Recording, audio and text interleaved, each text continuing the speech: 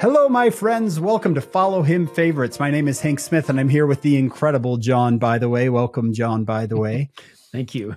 If you've been following Follow Him Favorites this year, you know that we're taking a single question from every lesson, and we're just talking about it.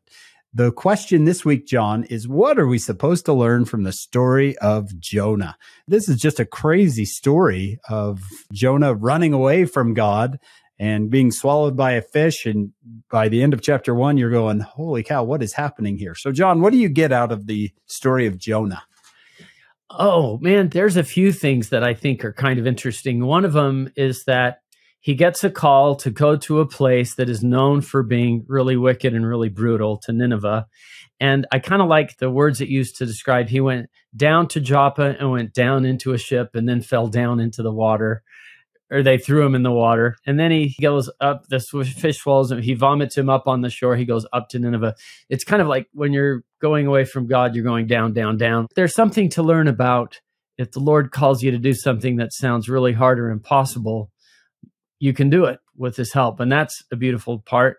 The fun part is, Hank, and we've talked about this before, is that Jesus talks about the story of Jonah. When the scribes and Pharisees are demanding a sign, we would see a sign of thee. Jesus says, I won't give you one, except for the sign of Jonah. So what does he mean by that, do you think, Hank? I love the sign of Jonah, the idea that I can give you a sign, that Jonah was in the whale for 3 days and 3 nights, and here's a sign for you. I'm going to come out of a tomb after 3 days and 3 nights. In the belly of the whale, Jonah was there 3 days and 3 nights, somewhere he never should have come out of, and yet he came out of it. And I think the sign Jesus is talking about is I can do something even bigger than Jonah did, not just come out of a fish. I can come out of death after 3 days and 3 nights. I've had students ask me, do you really think that Jonah was in the belly of a whale for 3 days? Is that scientifically possible? And I've often thought that's not the question we should be asking. The question we should be asking, did Jesus come out of the tomb after 3 days and 3 nights? Is that scientifically possible? Because that question is going to have eternal consequences. The Jonah question, whether it's a metaphor or not, I'm not overly concerned about that. I'm concerned about Jesus. And if he really did come out of the tomb, and if he did, wow, that changes everything, doesn't it? Yeah, like you said, Jonah came out of a place no one's ever come out of before, and Jesus came out of a tomb. Nobody had ever done that before and came out of a tomb and resurrected. I mean, I guess I was thinking he healed Lazarus, but he brought him back from the dead. But Lazarus died again later. Jesus came out of the tomb resurrected, never to die again. And so how's that scientifically possible? The Book of Mormon calls it the power of resurrection. It's the opposite of entropy, of everything breaking down. It requires a power.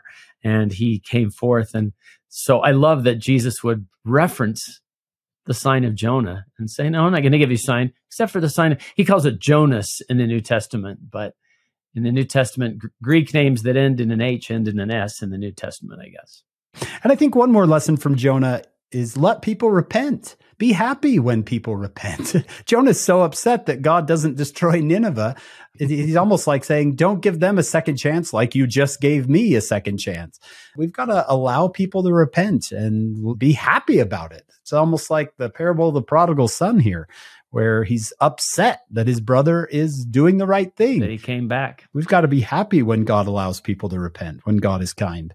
I really like the connection that you make there. Jonah just got a second chance. Why should he be upset that the people of Nineveh are getting a second chance? And right. I guess it was Elder Holland that said that God is a God of second chances and repentance is a thing. What did Elder Holland say? The most hopeful, encouraging word in the whole Christian vocabulary is repentance. And the people in Nineveh did it. Well, Jonah, you should be happy the Lord let you repent. So let the people of Nineveh repent too.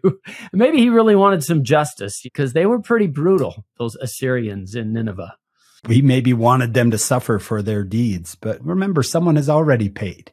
The Savior has already paid for those deeds. So let's be happy and rejoice when other people repent and come back to the Lord.